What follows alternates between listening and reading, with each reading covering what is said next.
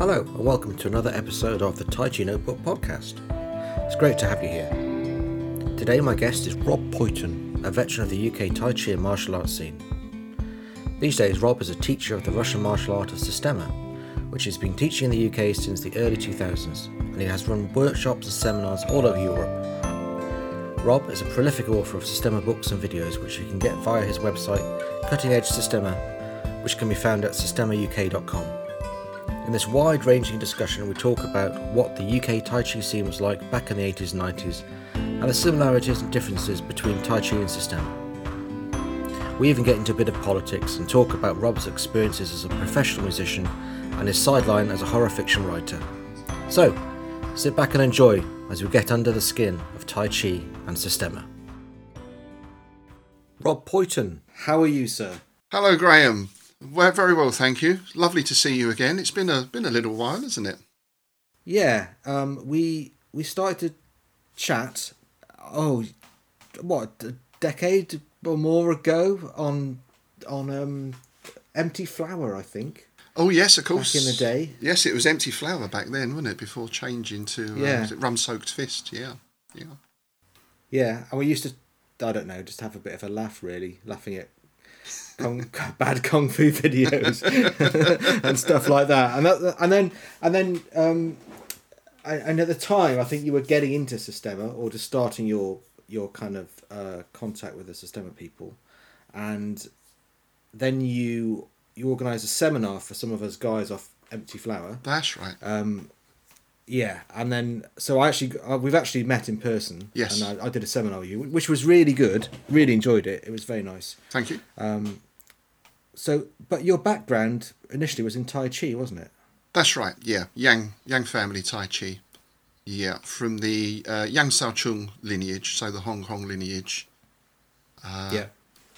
Initially through Chu King Hung's school in London with John Ding, who was one of Chu King Hung's instructors, and then later studying with Chu Jin Soon and his son in Boston as well, or from Boston.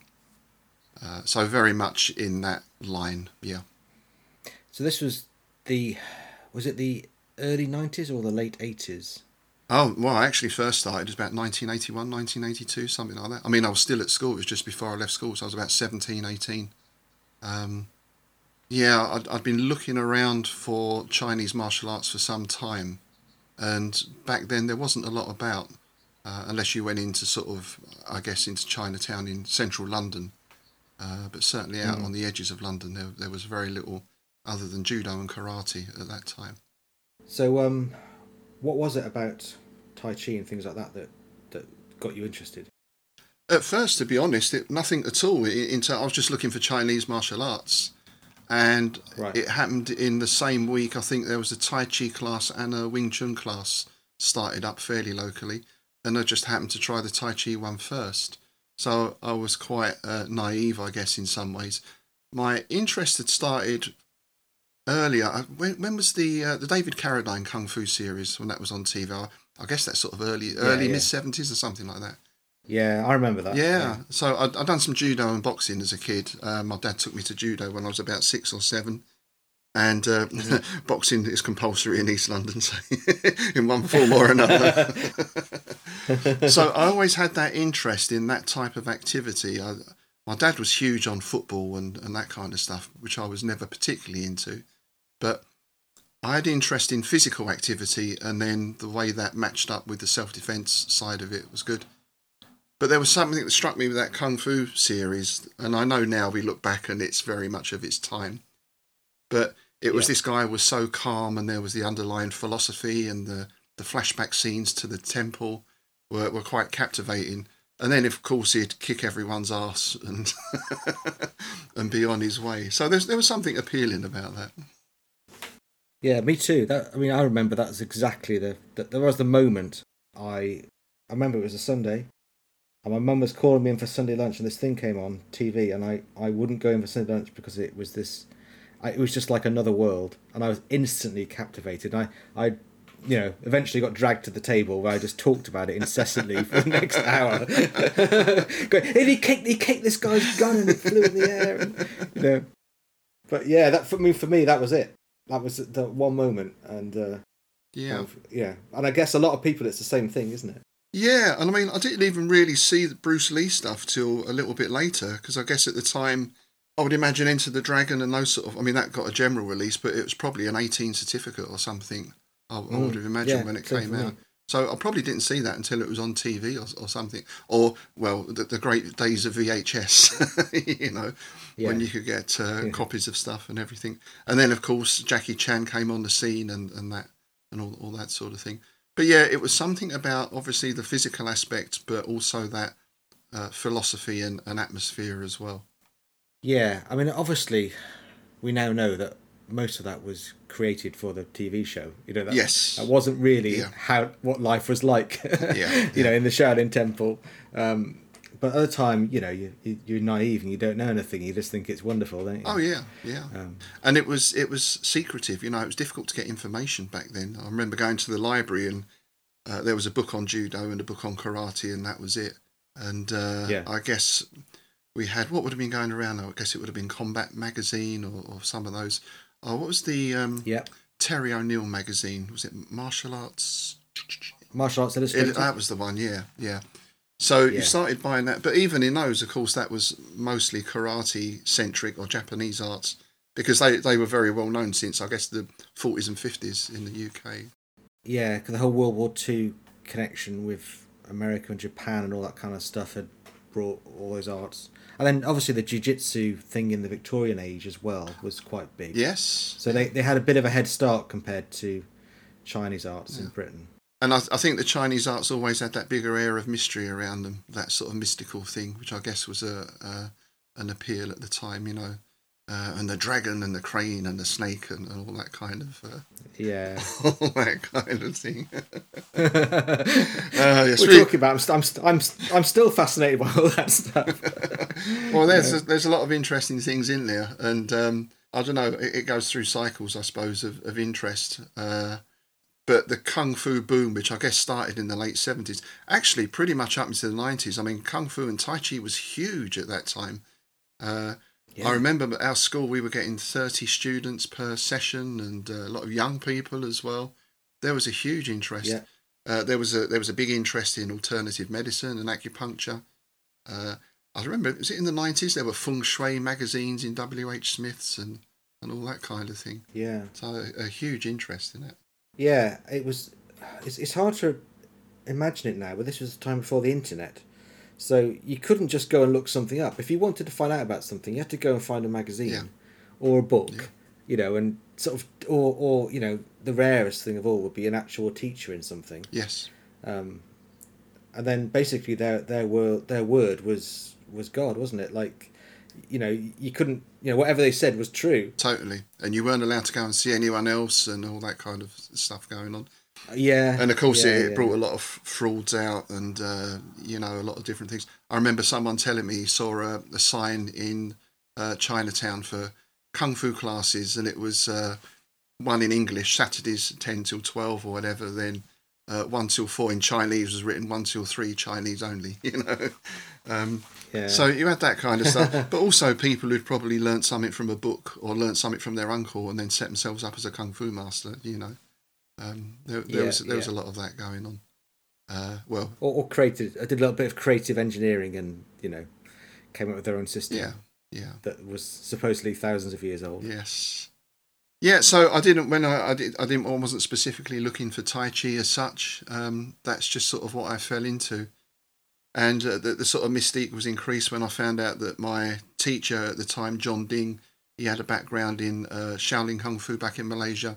And also praying mantis as well, so that kind of lent it an extra air of Shaolin, you know, the magic word. And you were quite a big name in Tai Chi circles, really. Well, I suppose I was. With John Ding, we started up Tai Chi and Alternative Health magazine, so I was editing that for a while. Then later, I brought my own magazine out, Tai Chi International, and I think it was when the video boom started. It got easier to make videos and edit them and sell them yourself. So I was quite involved in that side of things, I guess. Yeah. Yeah, and doing demos as well. Like I mean, my own teacher and his students used to do demos in the 90s. And again, this has been before YouTube existed, so it was the only way people could kind of get to see these things. Yeah. And you did a few of those too, didn't you? Yeah, we used to do the Chinese New Year sort of circuit, and then particularly when I moved out of London up to sort of Peterborough way, we used to do demos there, mostly for that as promotional things, really. Yeah, they were quite fun to do a lot of the time, and you could do some of the little, breaking bits of wood and all that sort of nonsense, But they work, and I think this is something I think you've written about before, or certainly I've seen you put this forward about the Chinese martial arts as entertainment, the connection with opera and music and ritual and everything else, which I think is a very valid point. I think I regularly upset people with this. this view that there's a big connection between stage entertainment and Chinese martial arts. And it doesn't mean they're not effective. I think that's the problem, is that as soon as you say there's this connection, people assume you're saying, oh, it's all just made up acting. That's not what I'm trying to get across at all. It's that they're both part of a culture, and this culture has a lot of facets, and this idea that you can extract the martial art bit out and do only that is kind of a modern thing that appeared in answer to Western influence on China. That we were over there, creating entrepreneurism and capitalism, and that suddenly they realised, we can make money by teaching people martial arts, and it was like nothing that had ever been a thing before. And so they, quite often they extracted these systems out of a bigger part of the culture, and taught them separately. And even today we still have, people can't seem to, we still have lion dance, like a kung fu troupe will do a lion dance at Chinese New Year or a dragon dance. But there's no connection to religion at all. No, of course it's just martial arts. But you're dancing around with a puppet. That is a puppet. Yeah, I mean, to be fair, some schools do go the whole way. So I trained for a little while with Jim Uglow at his school down in Essex. Hung Kuen, I didn't study Hung Kuen, I studied Tai Chi with him. But again, they've got the full setup with the altar, and they're very observant of the customs and the traditions. And I can understand the attraction of that and people who are into that kind of thing.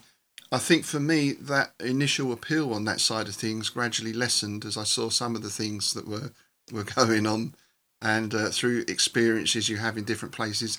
I guess, like you said, we start naive, and you sort of grow up a bit. The rose-tinted spectacles come off to some extent, which is not to say that there aren't good people around, but I think it was the politics as much as anything else that turned me off at that time.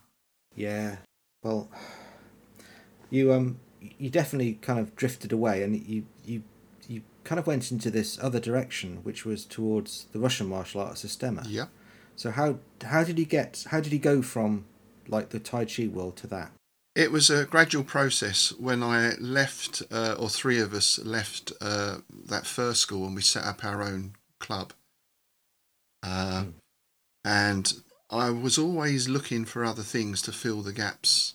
So I was one of those who asked. I was probably a terrible student because I was always asking questions, but not silly questions, but where I was from. To me, it was quite sensible. What do I do if four guys come up to me, or what if there's a knife, or that sort of thing was what you were dealing with, right? So it wasn't being a smart ass. It was, I want to know how to deal with this, and. So we started looking around at other places for answers, and then I hooked up with a guy called Dave Nicholson, who I think we met at a competition somewhere, and we kind of clicked. So we were working together for quite some time, and probably for about 2 or 3 years, almost every weekend I was going to a workshop somewhere in the UK.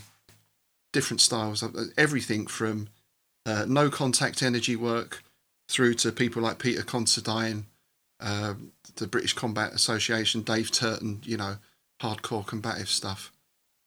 And we were looking mostly at the time at getting some CLAP people over, because that looked like a very interesting style or system or art. and was more in tune with where we wanted to go. And then someone sent me a tape of Vladimir. I think it was one of his early TSR tapes.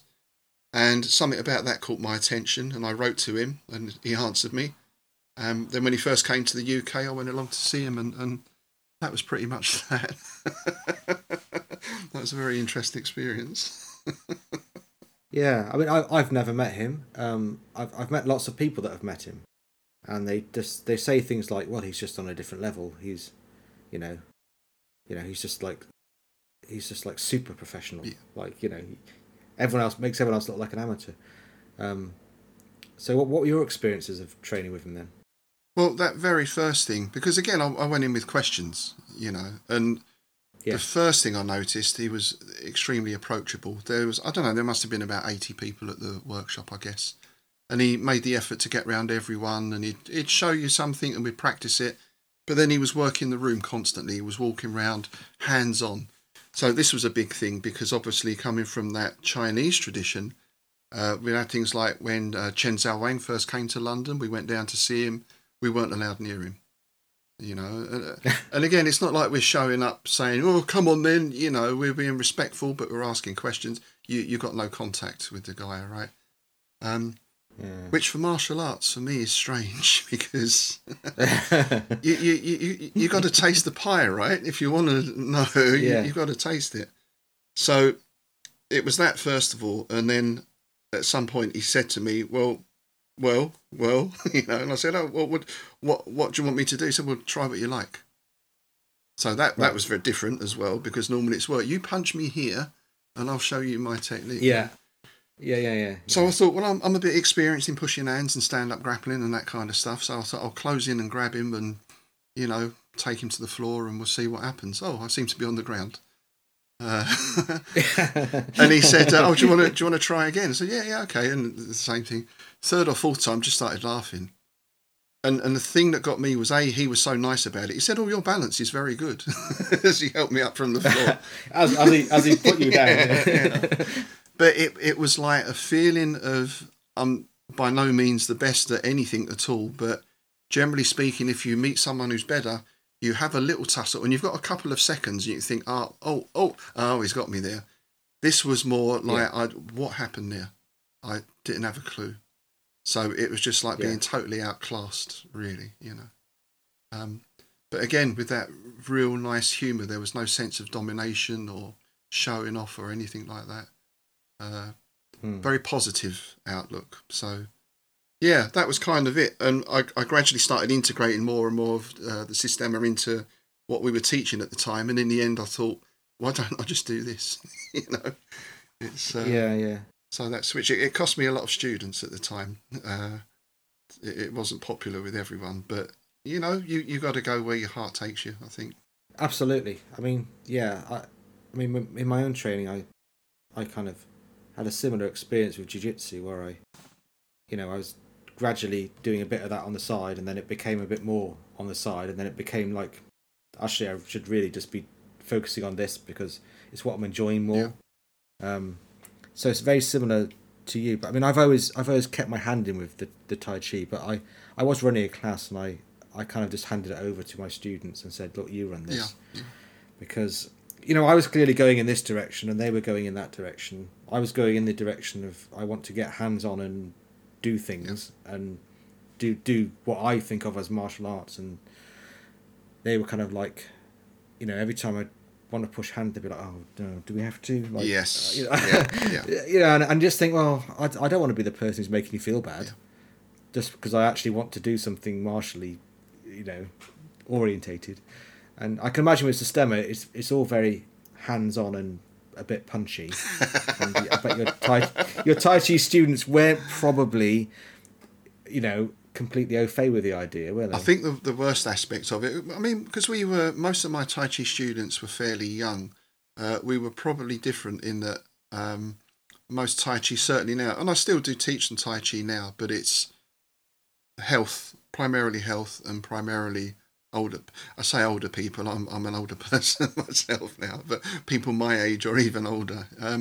So a lot of my guys, we were used to roughing it up a bit, because that's how we used to approach the Tai Chi anyway. I mean, in a obviously a refined internal sense, but I think it was things like the groundwork and that sort of stuff that puts people off.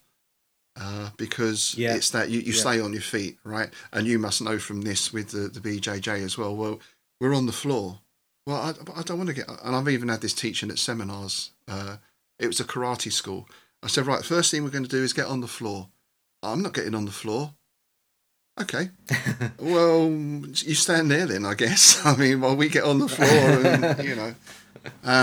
and do some stuff. Yeah, and there's so many things to be gained from even just being on the floor on your own and moving around. I mean, that's a great exercise in itself, and certainly for softening the body as well. You can't operate with tension in that environment. Yeah.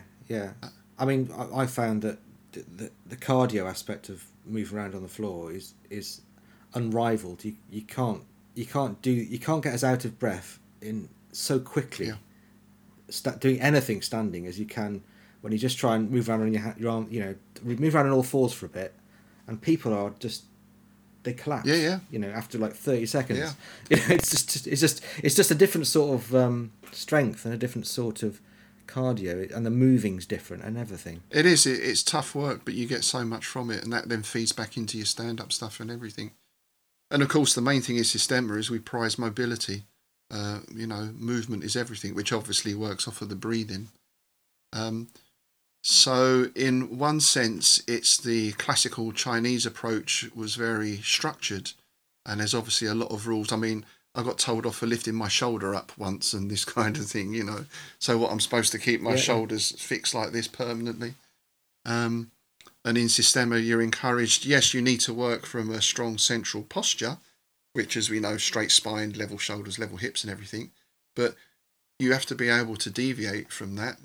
I said to Vladimir once, and as you know, he's got an extensive military background, the go into the floor stuff, because I really struggled with it. I said, I find it really difficult just to drop and go to the floor. I said, well, when people are shooting at you, it's quite easy. So, it sort of puts things in perspective as well, you know. Yeah. I sort of like that. It's that sort of very sort of Russian approach in a way. Well, someone shoot, I fall to the floor, you know. Well, of course you would. I do like that Russian approach to life, that slightly pessimistic but kind of humorous. You know, I think it resonates a lot with the English sense of humour. I think we're similar in the sense that we're used to things going wrong, and you know the weather's always bad, and it's that kind of approach. Yeah, like that great Russian saying, like life is hard and then you die. There's a sort of a like Russian humour thing. Yeah, my favourite one, which I say quite often in training, is pain is compulsory, suffering is optional. You know, it's yeah. Well, there's a good lesson in that, isn't there? Like, And again, so if you've got people such as in you're teaching them martial arts, but they're not prepared to be uncomfortable, even in the setting of a nice hall and a wooden floor, if you're out of your comfort zone going to that situation, how do you expect you're going to operate in a real life emergency or confrontation or everything else? You know, people have this image of perfection. I think that's the issue with a lot of Eastern martial arts. We're working to perfect our movement and perfect our technique rather than do what's best in the situation. Yeah, the actual reality of the situation is, you know, you might be compromised in some way. You might have a bad leg and you still have to fight. And you might, you know, you can't expect to be in a 100% perfect situation. Although, I mean, I can criticise jiu-jitsu because we always train on these lovely comfy mats. But I've rolled around enough on my front room or the kitchen or something. Like, you get on the ground and there's no comfy mat. It's different. Yeah. Like, it's entirely different. It's, you know, just your elbow touching on a tile is painful, you know. Whereas in jiu-jitsu, we just take all that for granted. We just, you know, we're upside down, inverted, and spinning around on our head and stuff. And no, you can't really do that on concrete. Yeah, well, you can practice. You can try it. You can try. You can try, but you will have a head full of cuts. But it is good to work. But again, it depends on. So then you get down to the question of what are people training for, and I think it's very good to have clear ideas of what you're training for, and then you find whatever school or whatever style or system it is that suits. And obviously, as you go along, needs change and you discover things that you never even thought of, perhaps when you first started training. But, I mean, BJJ, obviously, for groundwork is, I guess, the top style, right? There's very few people who are going to, at a good school, are going to touch that level of technical ability, I would say. Yeah, but we spend all our time doing that. Yeah. That's the, I mean, I think you're right. The technical level is incredibly high in jiu-jitsu, but we spend if that was all you ever did, then of course your technical level is going to be quite high. And it's a little bit like if we go back to the Chinese stuff. So you see sometimes someone will put a video up of an 80-year-old guy doing whatever form it is, and they'll say, well, that's amazing, it's really fantastic. Well, it should be. He's been doing that 3 hours a day since he was 6. It should be good. But that doesn't mean that it's good in any other environment or situation. It's very... I think someone said once the Chinese martial arts are very much about specialization. You work on a particular style and a particular set of techniques or movements or a way of producing power, and it's very specific to that style. I'm just thinking about that. I think you might be right, but I don't want to completely agree about having thought about all the possible implications of that. I'm just thinking like Wing Chun. Like it is quite specific to a close range situation. And no ground fighting, and right. So no ground which fighting. I guess goes across most. I suppose you can say the internal arts are a little bit different because you're trying to work a specific body movement, or and let's not get into what is internal power and what isn't, because there's well, we won't mention his name either, but it's. That spending years getting that very specific way of moving, that's a very specialist thing in itself. How many people ever truly crack that? How many people ever really reach that point? Well, I mean, I've met some who I think have, but equally, I bet you that if they performed something in front of, well, he who shall not be named, for example, I'm sure they'd go, yeah. Well, that's not really Tai Chi. That's the problem. The problem is, even if you crack something in Tai Chi, there's somebody else who is probably quite respected. He's just going to look at you and go, "No, it's all wrong," because nobody agrees what Tai Chi is. But we don't want to go down that rabbit hole. It's interesting because that was one of my reasons. And so, for example, even if you switched from school A to school B within the same narrow lineage, you were told, "Well, your form's crap. You need to start again. We need to start with the form again." And it would be slightly different, to be fair, but you think, well, this or this, does that really make a difference if my thumb is half an inch this way? And so you've got that kind of stuff. Then again, how much of that is about the rice bowl and being able to charge people to show them the real technique and all this sort of thing? Yeah, see, I always managed to get away from that problem by finding teachers that didn't charge. Yeah. So I never had to worry about is this guy just trying to make money off something, because money was never the motivating factor. But I appreciate that. Yeah, I think it was good and very rare, and I was very lucky to find people like that. I don't know how I managed it. I have no idea. What's that saying when the student is ready, the teacher arrives kind of thing, isn't it? So yeah, it's funny how it works out. Yeah, maybe I just sort out people who didn't charge me. It's what like what's that sort of? Well, there's a word for that, isn't it? In psychology, where if you don't see the red cars, but someone says to you, "Look out for red cars," you'll see like 20, and you notice them. But they were always there, but you never actually noticed them before. Yeah. I did find a lot of that in the Chinese styles, and probably another. I was speaking to some friends the other week actually who studied CLAT for quite a time, and they said, yeah, exactly the same. Huge amount of politics, huge amount of lineage, and who's doing it right and who's doing it who isn't. And one thing I found when I came into the system was it was much more open in that sense. And one thing that I took from it, and I still occasionally remind people of, so you might have a class and you have someone new comes in, and people say, he's a beginner. He comes in as a beginner. Well, that person might be 45 years old. He's got 45 years of experience, so any experience that you have, you bring into the class with you. So I've got guys who done all sorts of arts, Thai boxing and Tai Chi and all, loads of stuff. And they don't have to forget that. They bring that with them.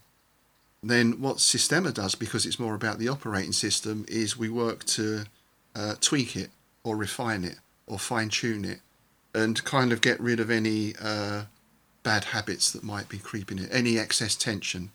Perhaps your body mechanics could be tweaked a little, which they can for everyone, right? Even, Olympic athletes, that Usain Bolt, his training isn't sprinting as fast as he can every day doing 100 metres, right? His training is, how does he come out of the blocks? He'll slice it down into those little sections. How does he accelerate at this point? And that's what they focus on, even to get an extra 1%, 0.5%. So in one aspect, that's what Systema does. It's a method of refinement, I'd say, rather than a martial art. I don't really like the term martial art for it these days. Well, that's just my personal thing. It has connotations for me. Yeah, there's a lot of baggage with the term, isn't there? Martial art, yeah. And we all know those guys that call themselves like, I'm a martial artist, and they're kind of the last people you want to be like associated with, because they're a bit odd, The sword collectors. Yeah. I mean, I'll be honest. There's a lot about Systema that I think looks like bloody amazing and great, and there's a lot about it that just really turns me off. So I kind of have a bit of a love-hate relationship. I love this idea of the 4 principles, or is it 5? The pillars. Yeah, the 4 pillars. Yeah, 4 pillars. So you got breathing, you got posture, movement, and another one. Tension relaxation. Oh, yeah. I mean, focusing on those 4 things in everything you do just seems to me like a great idea. I mean, absolutely bang on. And then there's other things where I see videos where I kind of just think, oh no, look at that. And especially because I'm in the jiu-jitsu world, quite often Systema videos are sent round to groups I'm in, and it's like, because it's normally something a bit to do with being on the ground. Right. So there's a connection, and people are just going, oh, I've wasted 20 years training jiu-jitsu. I could have just lain there and done that, and the guy would have fallen over.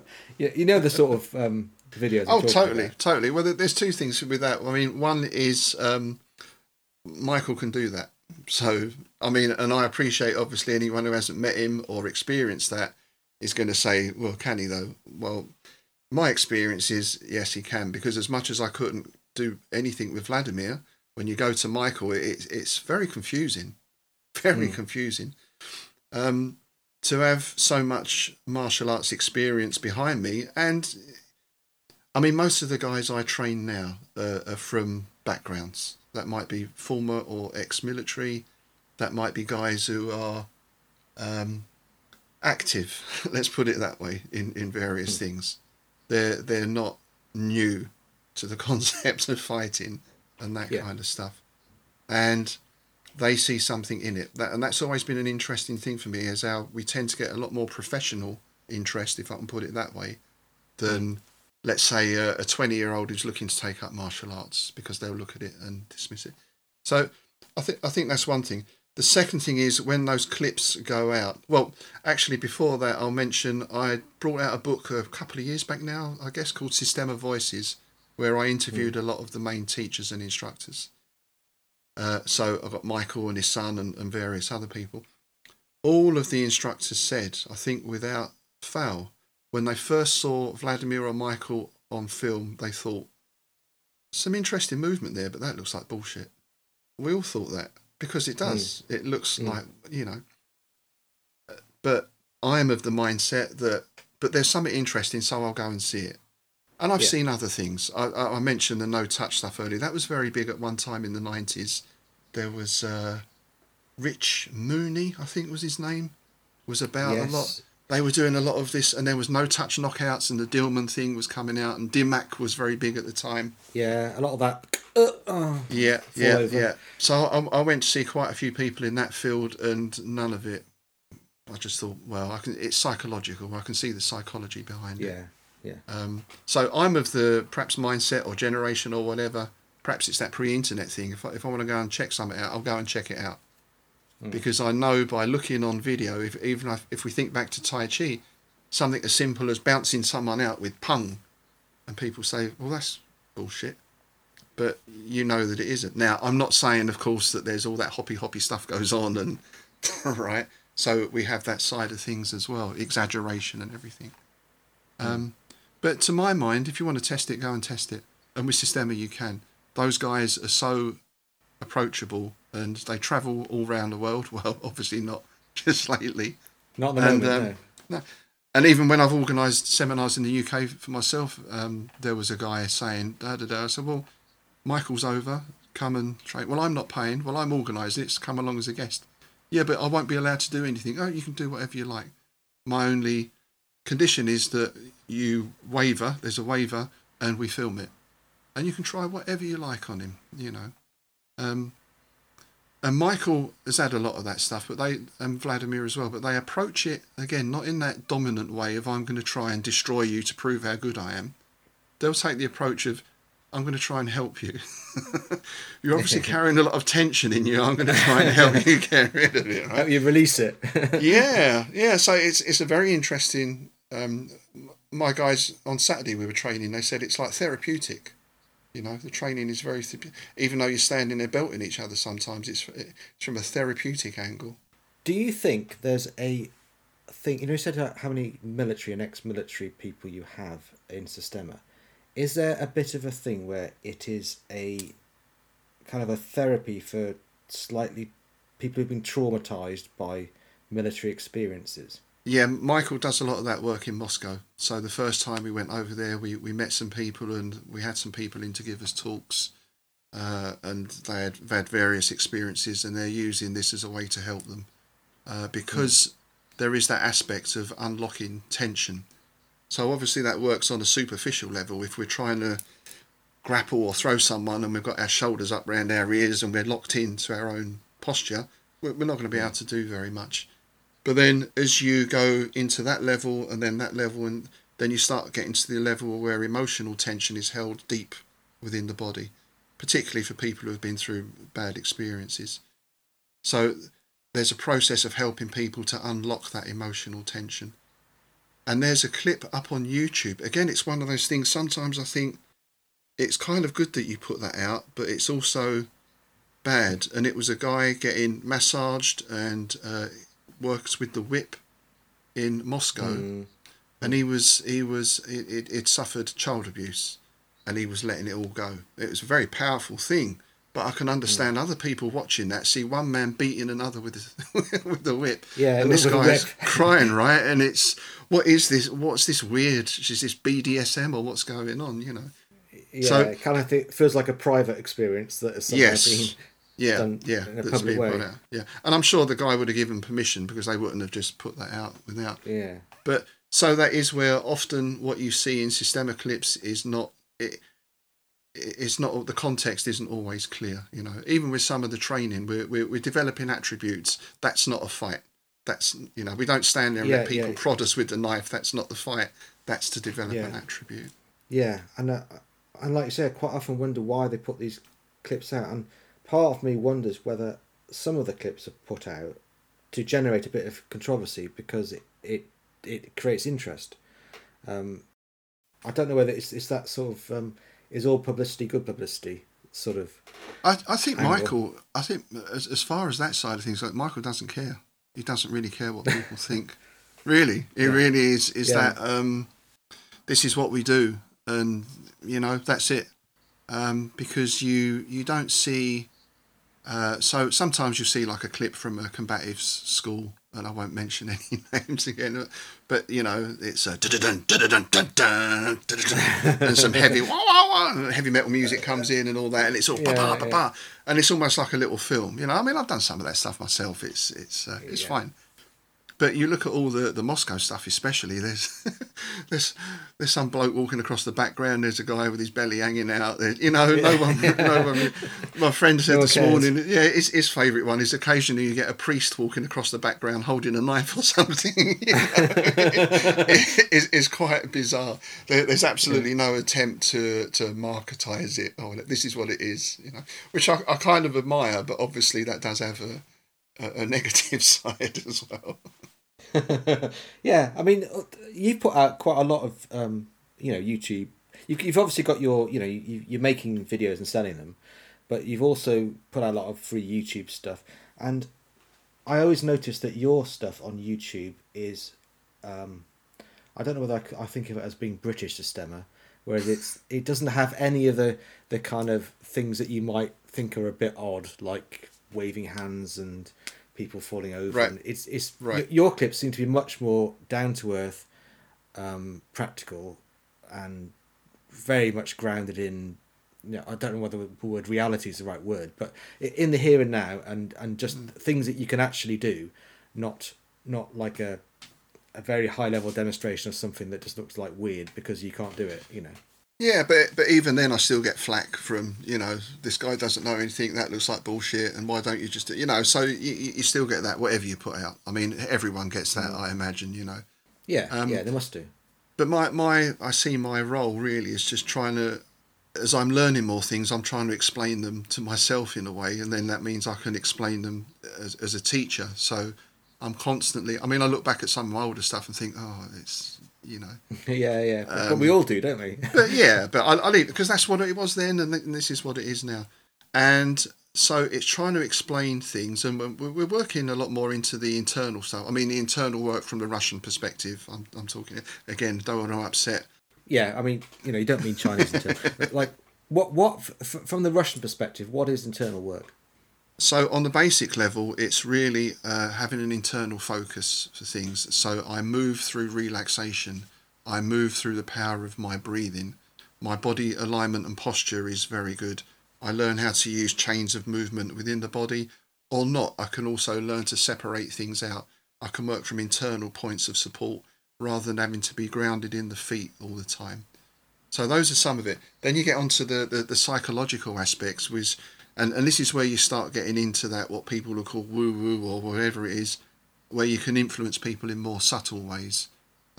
And just simple things. The story I'll always tell is I had a guy come to class once and he was stood in front of me like this and he said, so all this no contact stuff, it's bollocks, isn't it? You can't get someone to move without touching them. And I looked over his shoulder like that and then looked back at him and he looked round. And I said, no, you're right, it's all bollocks. And he went away and never came back. He was obviously happy, So it's like, unless you're open to that type of subtle work, then it's bollocks, It's. But working in that area is more and more difficult to explain, I find, because you find you're doing stuff through feeling or an internal feeling or movement. So, and even now, some of the latest stuff I'm put out, I'm doing quite subtle work where someone grabs and you just drop them. And I can show people how to do it, but someone looks at that cold and the student's obviously falling over for him, Well, they are, because I make them want to fall over. I put them in such a position that they have to fall over, sort of thing. Trouble is, we're all geared up to tension. If you want to see a martial arts fight, you want to see fists and you want to see grappling, so you see a nice technique and you see a lot of tension and movement. Subtle work in anything is not always as appreciated, I don't think. But this ties back to its use in a personal protection perspective or working undercover or these type of areas. Yeah, you don't want to be loud in that exactly. sort of area, do you? Yeah. It's made to be hidden. It shouldn't look good. So someone says, well, that looks like crap, then in a way I'm doing my job. Well, that's an interesting perspective to have on things, isn't it? Thanks. Thanks, thanks. Yeah. And the answer is always, well, come and taste it, Yeah, exactly. I was going to say, so you're running some classes at the moment in Systema, aren't you? Up where I think it's in Peterborough? I've got one in Bedford, and then I teach out of my house as well. I've almost gone back to traditional backyard kind of stuff, which I'm quite enjoying, to be honest. Yeah. So yeah, we've got a group of good regular guys. It's more difficult now because most of my guys are out teaching as well. So it's, you don't always see them so often, but it's good when we all get together. Yeah. And you do like a camp as well, don't you? Yeah, we just did the autumn camp a few weeks back. That's the first one. Obviously, we've had to miss a couple of years.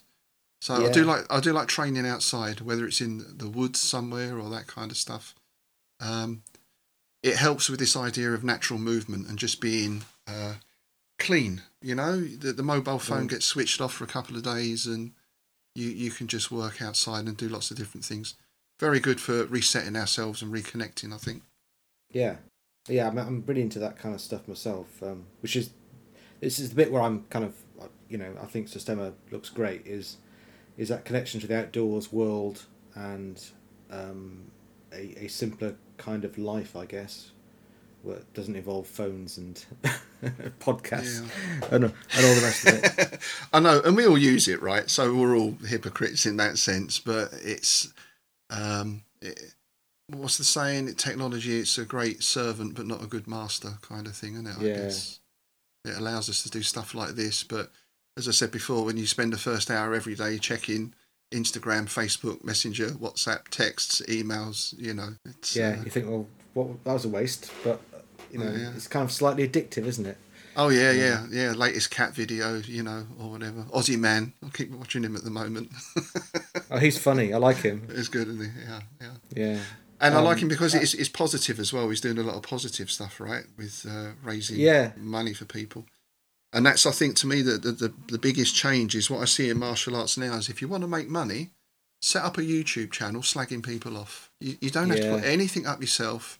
Just get something, put up some Benny Hill music to it and laugh at it, and you'll have 30,000 subscribers, which is... I did a blog post about this recently, about how internal artists just seem to do nothing but like slag off each other's solo videos. Like it's never a video of them actually applying it or anything. It's just like my elbows.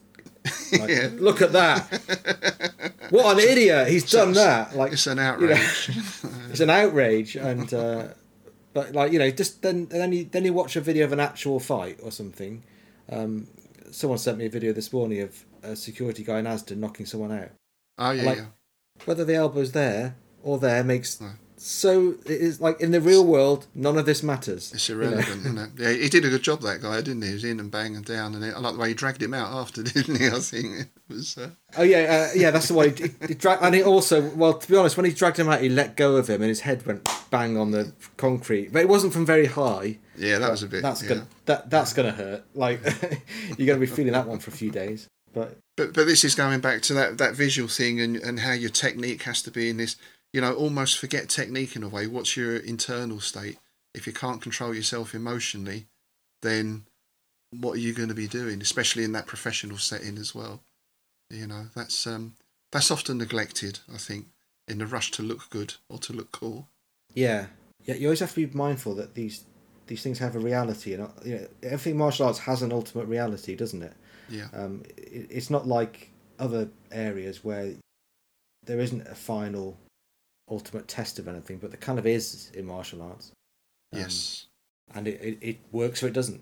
Yeah, it's something Vincent Chu said to me once that always stayed with me. It was in a sort of debate about theory or a scholarly debate. People can win or people can lose, or it's never very, very clear. In a fight, it's always very clear. Yeah.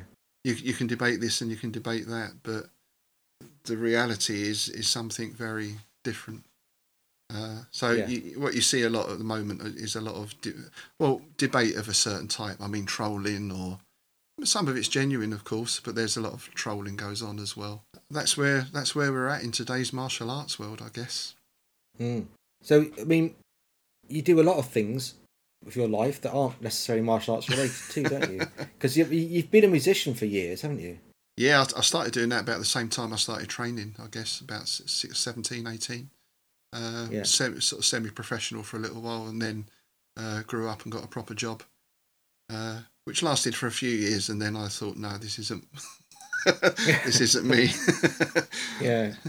So yeah, I've been back doing music for the last, I guess, about 15 years or so now. Obviously, with recent events, that's somewhat been changed. But we're sort of getting back into. We're back in the studio last week, doing some demos for a new album we've got coming out with my band, The Phobias. So hopefully we'll get that out in the new year. To me, it's all the same thing in a funny way. It's if we come back to that idea of how am I operating in any particular situation, to me it's a direct application of all those same principles. So it's the same when people say, I want to learn self-defense. Well, eat well, take some vitamins, get some exercise. You know, there's your first line of self-defense. Don't associate with the wrong type of people, you know. But of course, what they mean is they want to learn how to punch a pad or something or whatever. So to me, it's all integrated. So I hope I do all of them equally badly. Jack of all trades, master of none. But you know, I'm enjoying myself. Who cares? Yeah, you're incredibly consistent across all your activities. Consistently mediocre. Yeah. Well, no, you're not mediocre.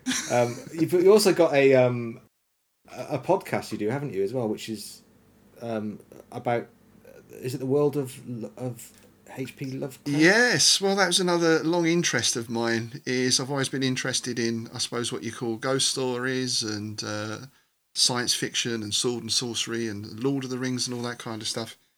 So yeah, it was about a year ago we started doing a podcast based on that. So we talk about some of our favourite books and films and music. Yeah, that's called the Innsmouth Book Club.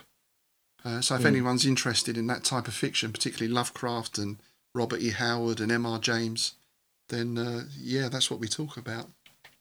Yeah, there's one of your videos on your Patreon where you were going around Innsmouth, I think, doing a bit of local history as well. Yes, obviously a bit of a local history buff too. Well, it was just an idea of when you look around. I mean, this is sort of quite a big deviation in some ways, but one of the things that's great about living in England is you can't throw a stone without hitting a historic building. Yeah. And even, like I say, I live in a little village here, but the manor, we've got an Elizabethan manor house at the centre of the village where Cromwell's niece lived. There's ruins of a Templar preceptory over the back. There's a healing well down the other end. So yeah, it's just nice to go out, and if you go off the beaten track a little bit, there's these amazing stories. I was going to say the little village I'm from. It's where Owen Glendower got married. Oh wow! You know, and you'd never know. You'd never know. It's just a little tiny village, and the last guy to take on the English who was Welsh. You know. Yes. We can get into politics, couldn't we? I think we've been pretty much on the same page as far as that goes, aren't we? Oh yeah. Yeah, politics has been a bit of a sore point for me over the last few years. But again, from two perspectives. So there's been the pandemic, obviously, and I've just started about in the last 5 years travelling into Europe quite a lot to teach with the Sistema. Funnily enough, teaching dance groups and other people as well. So that's been very interesting. And I had 4 or 5 trips lined up, and the pandemic hit. But then also now we've got the B word as well, Brexit. Which, from a musician's point of view, because I used to go and gig in Europe as well, that's pretty much gone. It's a disaster, isn't it? It is, and I don't know how it's going to affect even going across to teach a weekend of martial arts or something. I mean, I'm sure there's ways around it, you know, but it's not easy, is it? No, it's basically, so far, I've yet to see any benefits, let's put it that way, quite the reverse. Well, there aren't any. It's really simple. Yeah, I was trying to be diplomatic there, you see, but oh, you're right. It's a shit show. Yes, absolutely. And I've ended up losing contact with some people over it. It's divided the nation as well, which is the other problem. Yeah. Because I just I don't want to get over it because it's wrong and it should never have happened. Well, it's how do you get over? I mean, I've had to shut down parts of my business, and I know other people have shut down whole businesses over it. And I think, I mean, I grew up, I was sort of quite politically active as a teenager and a bit older, and I remember the years of Thatcher and the miners' strike, poll tax strike, the picket lines at Wapping and all that sort of stuff I was involved with. And even back then, it wasn't as divided as it is now. I've never known the country be so split. And there's so much venom around as well. And we've seen the rise of certain groups and, hate crimes on the increase and all this kind of stuff. So it's very strange times. Yeah, it's not time to be living. I kind of wish we could just go back to the way we were before this all happened, but we can't, can we? So we have to learn to deal with it. Yeah, it'll play itself out, I suspect, but it's going to be a few years until we exactly. Get back to... I think it will play itself out, but I think we just have to go through quite a long period of being awful. Yeah. And it's so unnecessary. But there you go. Let people vote for things. That's what happens. That's democracy for you. If I ruled the world, democracy for you. Yeah. I'd ban X Factor. Benevolent. Well, that's finished now. Oh, there is no X Factor. Yeah, there you go. See, so there you go. You've achieved your aim. There is some good news. Yeah, I think the streaming music services and the demise of the hit single kind of did it for X Factor, really. Yeah. Anyway, we're getting very far off the topic of martial arts. Yes, we are. When people are thinking, what are they going on about? These two old geezers. Yeah. But it's all the same. Self-defense. You see, you've got to defend yourself against what's going on. Sometimes, again, there's a lot of toxicity around, especially if you go on social media or if you watch certain channels, and you have to learn how to protect yourself from that as well. Otherwise, you get drawn in, and people get very bitter and very angry, which is not a way to live your life. Or they've become a bit weird and into the conspiracy theory. Oh. So, when you're involved in martial arts, it seems to be that the people that get drawn into these things are like the people which is unfortunate. Yes, yeah. I wonder if there's a predisposition to I don't want to say cult behaviour because that may be a little bit too strong, but towards being almost groomed in a way. Well, they are being groomed. It's into being part of a certain group think, I guess. There was a very good podcast I listened to yesterday.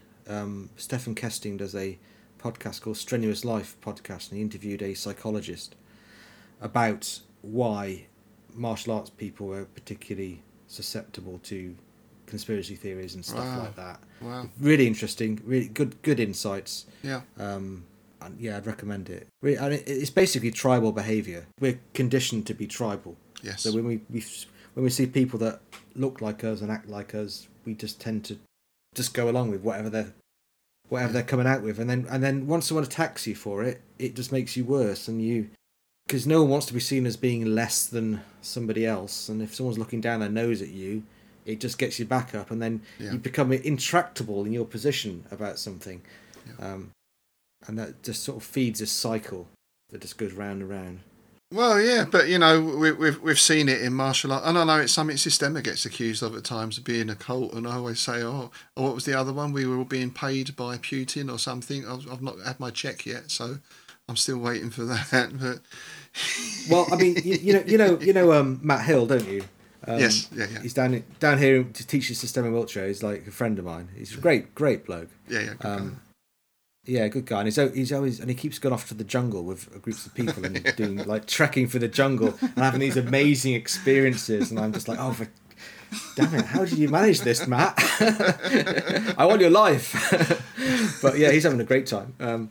He because he's in Wiltshire, and it's when the Russian poisoning thing happened in Salisbury. Yes, of course. So he's there teaching Russian martial arts in Wiltshire while this is all going on. He's getting a few funny looks from people, You just it's just like it's quite comical, really. We're not comical for the people that got poisoned, obviously, but well, no, but it is it has been an issue, and we've had it. I mean, in Germany they had it quite bad. I mean, one of the main teachers over there is very high up in their equivalent of the anti-terrorist unit. So again, he's teaching Russian martial arts. So he had an interesting time of it. But even the same here, and I've been told by some people who know some people that this is not looked well upon because it is Russian. So we're not going to be asked to go and teach in certain places or whatever. I mean, that's getting a little bit conspiracy-ish, perhaps, but nonetheless, it is an issue. I think where Michael gets most of his vitriol from is because of his religious views, perhaps as well. There are quite a lot of people who dislike him because of that. It's the Russian Orthodox Yes, Church, isn't it? yes, and it's something that's there. It's not something that he pushes on people. You don't have to be this or you don't have to be that. But if you ask him about it, he'll tell you. That's part of what he is. And I know there's a very sort of militant atheist sort of movement. As much as there's obviously been militant religious movements as well. So that's been another interesting angle, I guess, that people pick up on. One way or the other. Some people like that it's got that background, and some people don't, I guess. Yeah. But no one has trouble with Tai Chi guy being a Taoist or a Buddhist. It's interesting. Right, I think we've been chatting away for about an hour, so shall we Great. call that a day? Yeah, thanks. I've really enjoyed that. Thank you, Graham. Yeah, it was lovely to chat again because we haven't talked for a while. So you've wisely contributed less to these online discussion forums in recent years than I have. You've managed to get yourself out, and I'm still stuck in them. Just when I thought I was out, they pull me back in. I still pop up now and again because best will in the world. Some it presses your button sometimes, doesn't it? And Yeah. But I do. Well, I think there was a phase where people used to post a lot more about Systema on them, and these days they don't really seem to. That phase has passed almost. I always know when I've put a good clip out because it doesn't get shared on those forums. That's my take on it these days. That's what I tell myself anyway. Anyway, pleasure talking to you, Rob, and good luck with all the Systema stuff. It sounds like it's working out really well. And your other interests in podcasting and music. Lovely. Thank you very much, Graham. It's been a real pleasure. Nice to speak to you.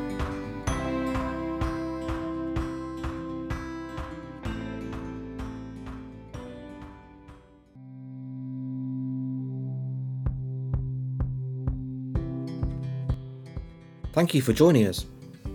You can find out more about the Tai Chi Notebook podcast at www.thetaichinotebook.com. You can support us by giving our podcast a positive review on iTunes and our page a like on Facebook. Just search for The Tai Chi Notebook to find us. Until next time, enjoy your training.